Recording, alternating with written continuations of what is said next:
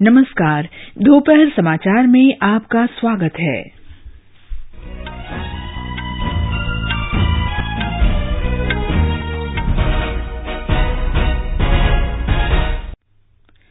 छत्तीसगढ़ के राजनांदगांव जिले में सुरक्षा बलों के साथ मुठभेड़ में 7 माओवादी मारे गए। जम्मू कश्मीर में शोपियां और बारामूला जिलों में अलग अलग मुठभेड़ में 2 आतंकवादी ढेर। जम्मू कश्मीर के राज्यपाल ने कहा, अमरनाथ यात्रियों पर आतंकवादी हमले के बारे में विश्वसनीय सुराग मिलने के बाद सुरक्षा परामर्श जारी किया गया। किश्तवाड़ जिले में माचेल माता यात्रा भी स्थगित। विदेश मंत्री एस जयशंकर ने आर्थिक वृद्धि की गति बढ़ाने के लिए भारत और मेकॉन्ग गंगा सहयोग संगठन के देशों के बीच बेहतर संपर्क सुविधा पर बल दिया। भारत और अमेरिका रक्षा उद्योग तथा स्टार्टअप के क्षेत्र में परस्पर सहयोग के लिए सहमत। और भारत तथा वेस्टइंडीज के बीच पहला T20 क्रिकेट मैच आज रात 8 बजे अमेरिका के फ्लोरिडा में।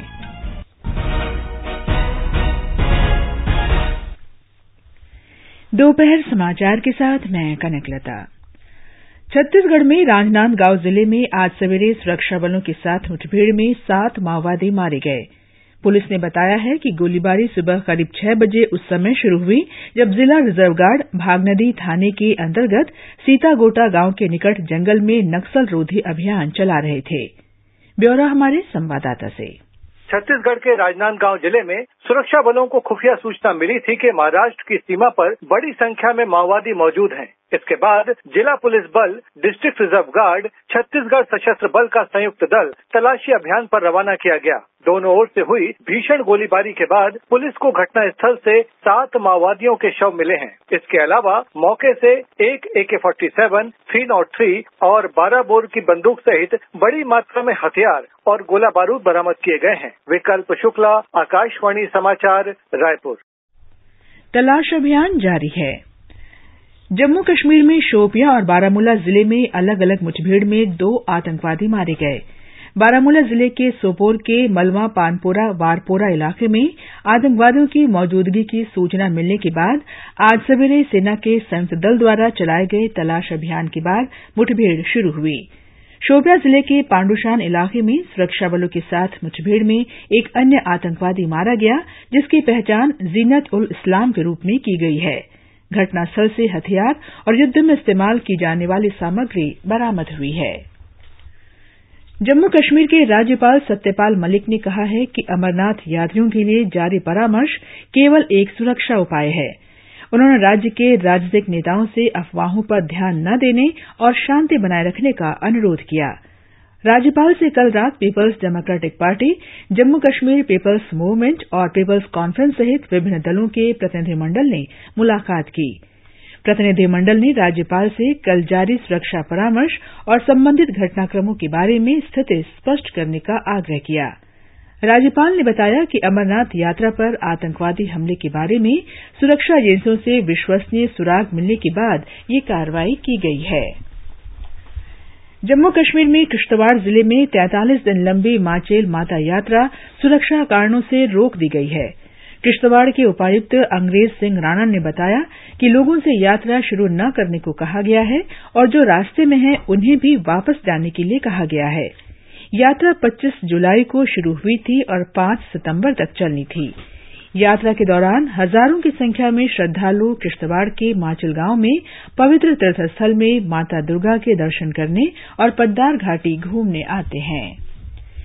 ये समाचार आकाशवाणी से प्रसारित किए जा रहे हैं।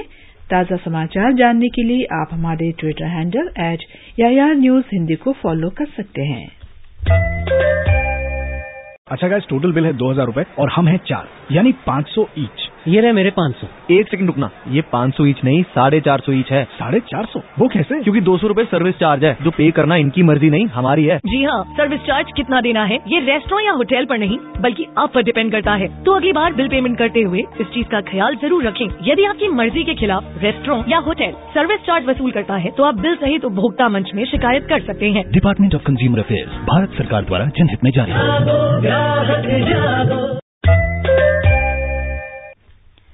दोपहर समाचार में आपका फिर स्वागत है। विदेश मंत्री एस जयशंकर ने आर्थिक वृद्धि की गति बढ़ाने के लिए भारत और मेकॉन्ग गंगा सहयोग संगठन के अन्य सदस्यों के बीच बेहतर संपर्क सुविधा पर बल दिया है। इस उपक्षेत्रीय सहयोग संगठन में भारत और 5 आसियान देश कंबोडिया, लाओस, म्यांमार, थाईलैंड और वियतनाम शामिल हैं। संगठन की 10वीं मंत्रिस्तरीय बैठक को संबोधित करते हुए डॉ जयशंकर ने कहा कि भारत की दृष्टि में क्षेत्रीय सहयोग के लिए संपर्क महत्वपूर्ण है। विदेश मंत्री एस जयशंकर ने वस्तुओं और यात्रियों के निर्बाध आवाजाही के लिए भारत म्यांमार थाईलैंड मोटर वाहन समझौता जल्दी पूरा कर लिए जाने पर भी बल दिया। भारत ने आसियान देशों के बीच संपर्क परियोजनाओं के लिए $1 अरब के ऋण की घोषणा की थी। डॉ जयशंकर ने सदस्य देशों के बीच बेहतर व्यापार और पर्यटन सुविधा के लिए सीधी विमान सेवा बढ़ाने पर भी जोर दिया। बैठक के दौरान मेकॉन्ग गंगा सहयोग संगठन की 2019 से 2022 तक की कार्य योजना मंजूर की गई। भारत और अमेरिका रक्षा उद्योग तथा स्टार्टअप के क्षेत्र में परस्पर सहयोग का वातावरण बनाने पर सहमत हुए हैं। कल वाशिंगटन में भारत अमेरिका रक्षा नीति समूह की 15वीं बैठक में इस समझौते पर हस्ताक्षर किए गए। बैठक में भारतीय पक्ष का नेतृत्व रक्षा सचिव संजय मित्रा ने और अमेरिकी दल की अगुवाई उपरक्षा नीति मंत्री जॉन रूड ने की। भारत अमेरिका रक्षा नीति समूह दोनों देशों के बीच रक्षा मुद्दों पर आधिकारिक बैठक के लिए शीर्ष संस्था है।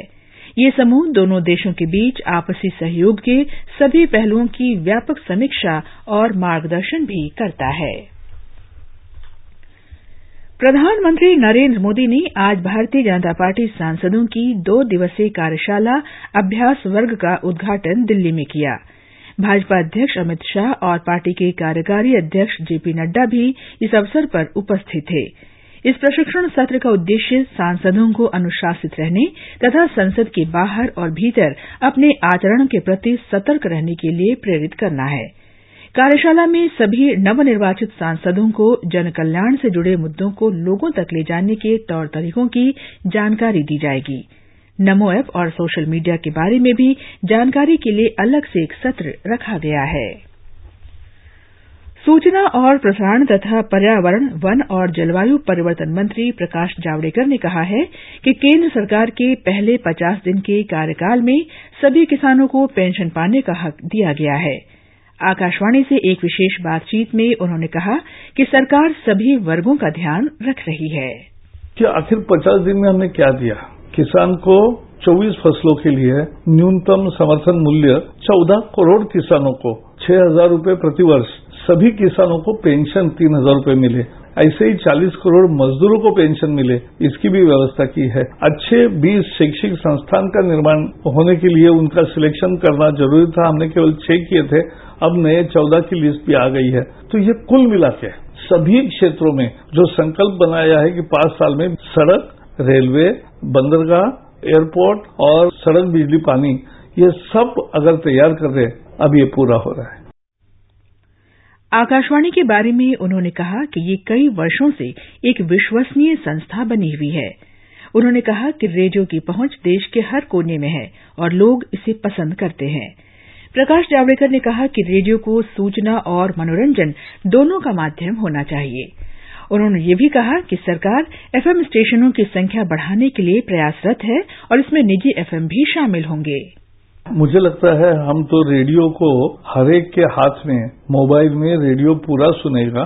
इसके लिए एफएम का विस्तार, आकाशवाणी का भी विस्तार, प्राइवेट प्लेयर्स के साथ एफएम भी ऑक्शन तीसरा हो जल्दी। तो एक नई नीति कारगर बना रहे कि दूरदर्शन, समाचार पत्र और आकाशवाणी तीनों मिलकर जीवन को समृद्ध भी बनाए, आनंदी भी बनाए और बहुत सारी जानकारी भी देते रहे।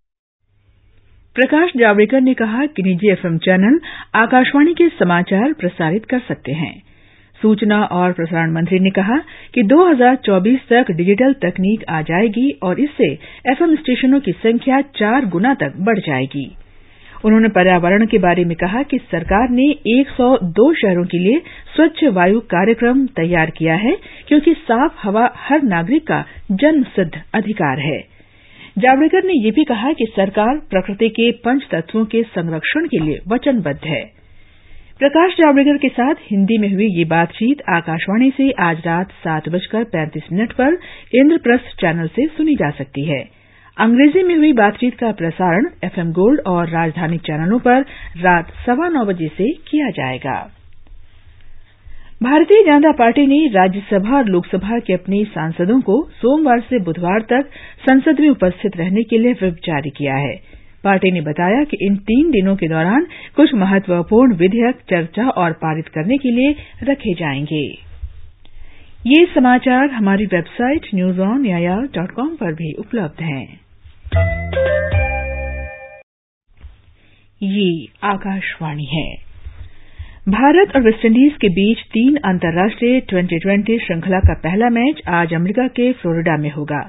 मैच भारतीय समय के अनुसार रात 8 बजे शुरू होगा। मैच का आंखों देखा हाल आकाशवाणी से रात 7:30 बजे से अंग्रेजी और हिंदी में प्रसारित किया जाएगा।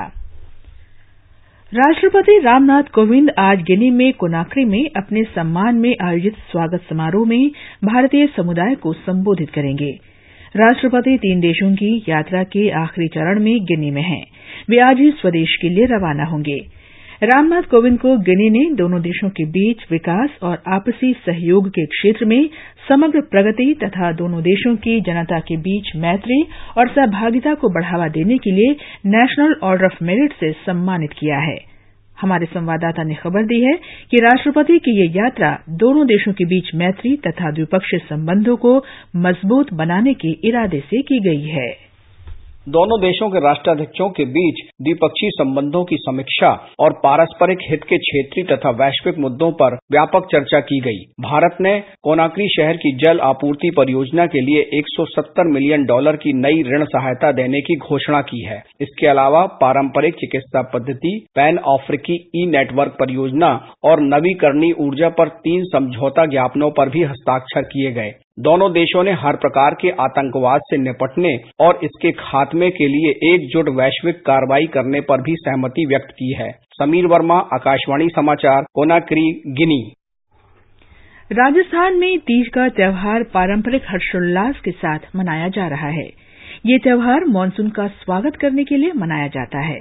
हमारे संवाददाता ने बताया है कि देवी पार्वती को समर्पित इस पर्व पर जयपुर में आज और कल 2 दिन झांकियां निकाली जाएंगी। दशकों से चली आ रही परंपरा के अनुसार तीज की सवारी जयपुर में त्रिपोलिया गेट से शुरू होगी और ताल कटोरा पर इसका समापन होगा। इस शाही सवारी में सेवादारों के अलावा हाथी, घोड़े, ऊंट के साथ ब्रास बैंड, लोकगीत और लोक नृत्य का अद्भुत संगम देखने को मिलता है। प्रशासन ने इसके लिए सुरक्षा और यातायात के विशेष प्रबंध किए हैं। इसके अलावा प्रदेश में आज कई स्थानों पर तीज के मेले सजे हैं। जितेंद्र द्विवेदी, आकाशवाणी समाचार, जयपुर।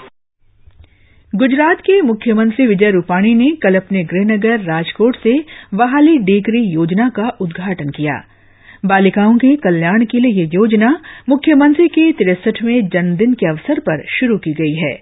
प्रधानमंत्री नरेंद्र मोदी ने अपने पहले मन की बात कार्यक्रम में बेटी बचाओ बेटी पढ़ाओ योजना के बारे में जिक्र किया था। बेटी बचाओ बेटी पढ़ाओ ये आंदोलन तेज गति से आगे बढ़ रहा है। आज ये सिर्फ सरकारी कार्यक्रम नहीं रहा है, ये सामाजिक संवेदना का, लोक शिक्षा का अभियान बन गया है। हमारे संवाददाता ने बताया है कि वहाली डेकरी योजना का उद्देश्य स्त्री पुरुष समानता को बढ़ावा देना है। वहाली दिकरी योजना में राज्य में जन्म लेने वाली सभी बेटियों को नगद प्रोत्साहन देने का प्रावधान है। इस योजना का मुख्य उद्देश्य महिला और पुरुषों की संख्या में संतुलन बनाने के लिए लड़कियों के जन्म दर को प्रोत्साहित करना है। योजना के प्रावधानों के अनुसार 4वीं कक्षा में प्रवेश पर लड़की को सरकार की तरफ से 4,000 रुपया दिया जाएगा। इसी तरह 9वीं क्लास में प्रवेश पर 6,000, 18वें साल में उच्च शिक्षा में प्रवेश लेने पर 1 लाख रुपया और फिर शादी के वक्त और 1 लाख रुपया देने का प्रावधान है। इस योजना को कार्यान्वित करने के लिए इस साल के अंदाजपत्र में 133 करोड़ रुपए आवंटित किए जा चुके हैं। योगेश पंड्या, आकाशवाणी समाचार, अहमदाबाद। अंत में मुख्य समाचार एक बार फिर। छत्तीसगढ़ के राजनांदगांव जिले में सुरक्षा बलों के साथ मुठभेड़ में 7 माओवादी मारे गए। जम्मू कश्मीर में शोपियां और बारामूला जिलों में अलग अलग मुठभेड़ में 2 आतंकवादी ढेर। जम्मू कश्मीर के राज्यपाल ने कहा, अमरनाथ यात्रियों पर आतंकवादी हमले के बारे में विश्वसनीय सुराग मिलने के बाद ही सुरक्षा परामर्श जारी किया गया। किश्तवाड़ जिले में माचेल माता यात्रा भी स्थगित। विदेश मंत्री एस जयशंकर ने आर्थिक वृद्धि की गति बढ़ाने के लिए भारत और मेकॉन्ग गंगा सहयोग संगठन के देशों के बीच बेहतर संपर्क सुविधा पर बल दिया। इसके साथ ही दोपहर समाचार का ये अंक समाप्त हुआ। नमस्कार।